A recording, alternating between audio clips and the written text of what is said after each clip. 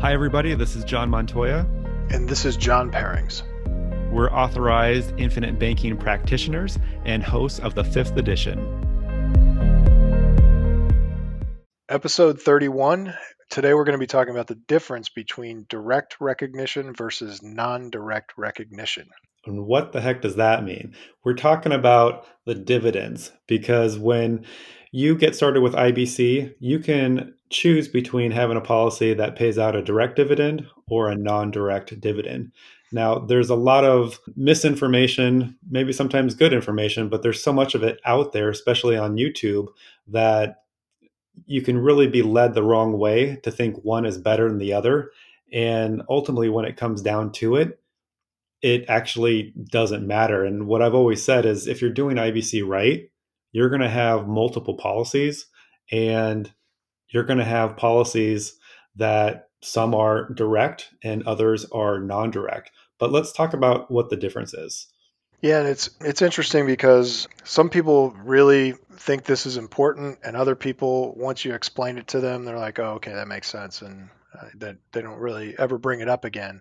But the difference is really just how the dividend is being applied to an individual policy. So I think something that would be important to just quickly cover is when a dividend is issued, it's not the dividend rate that gets published by the marketing people of the insurance company. That percentage doesn't actually really have anything to do with how the dividend is applied to an individual policy.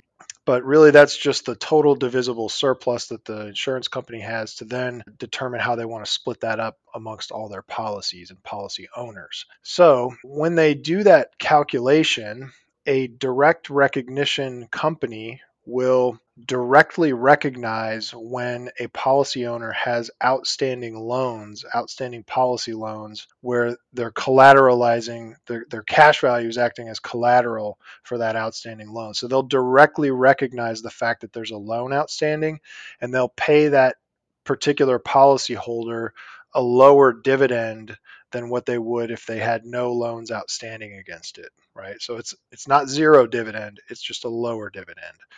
A non-direct recognition company, on the other hand, does not directly recognize when a policyholder has a loan outstanding, and so they're just going to pay every single policy owner the same dividend according to their formula, regardless if they have a loan outstanding or not.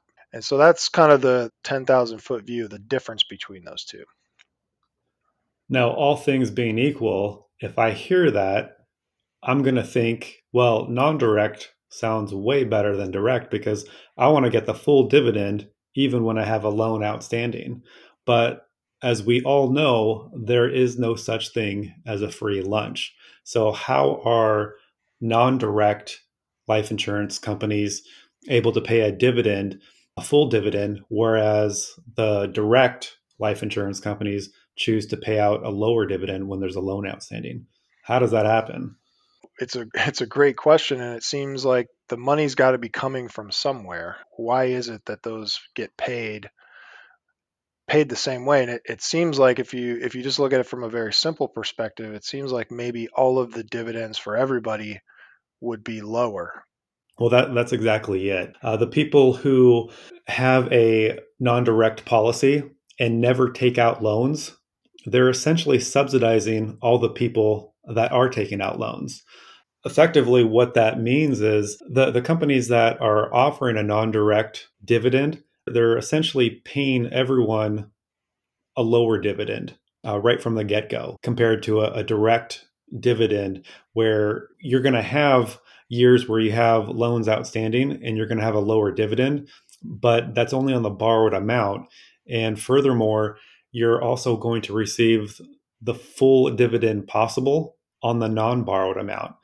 I think the other thing to think about is the other things that matter are the overall performance of that actual policy. So even if you have a non-direct recognition policy and you borrow all the money right up front, which we don't really advise you do anyway, but even that being said, a direct recognition company policy could still outperform that other policy.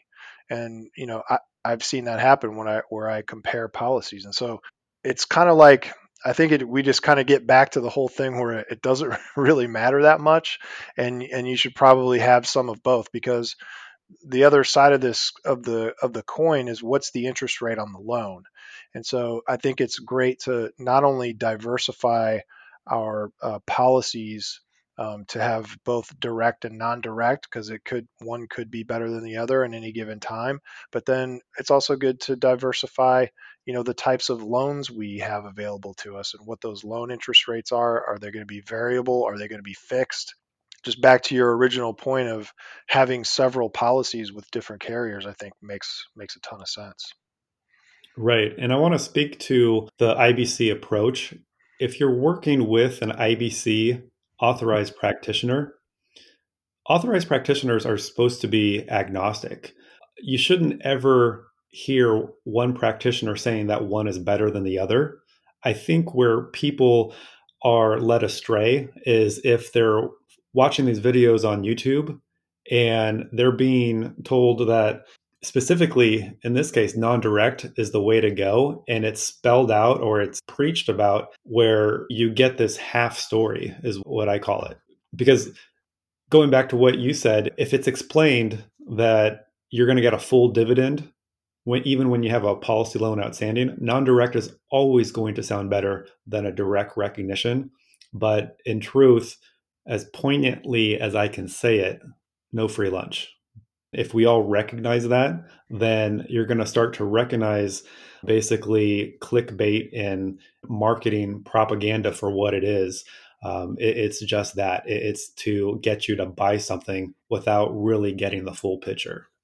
I think it kind of speaks to some of that marketing and sales propaganda where it's really just used as I think sales differentiators, where if someone was really doing their job, they'd be looking from an advisor perspective, they'd be looking at someone's big picture. It's easy to just kind of have these quick hits on this is better, this is better, this is better, but compared to what? And it's like, what are we actually designing this policy for? Are we designing it to give you one thing?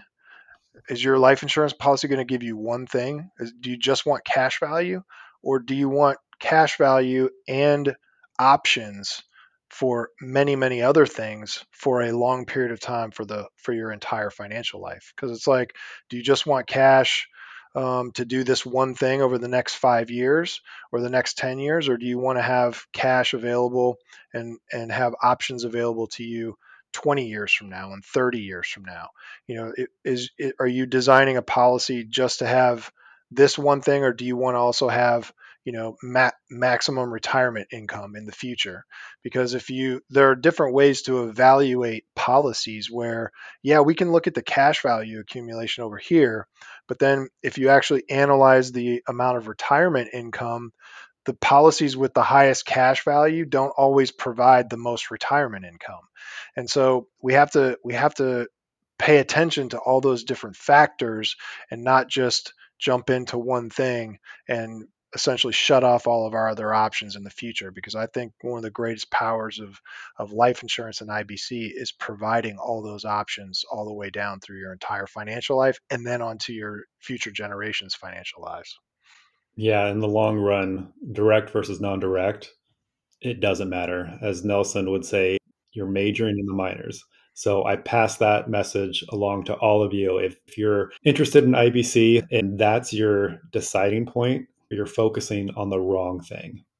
All right. Well, that's going to do it for this week's episode. It was short, sweet, hopefully to the point, so that you all understand that the point of IBC is not direct versus non-direct, but it's controlling your own capital. That's the bigger picture, and that's what we want to help you do. So if you have questions for us, you'd like to have a strategy session, be sure to go to thefifthedition.com. You can go on there and schedule time that works for you, and we'll be happy to connect with you, answer all your questions. And also, too, be sure to leave us a 5-star review. That helps us to reach out to even more people who are interested in learning about infinite banking. And we welcome all your questions. Thanks, everybody. All right. Take care.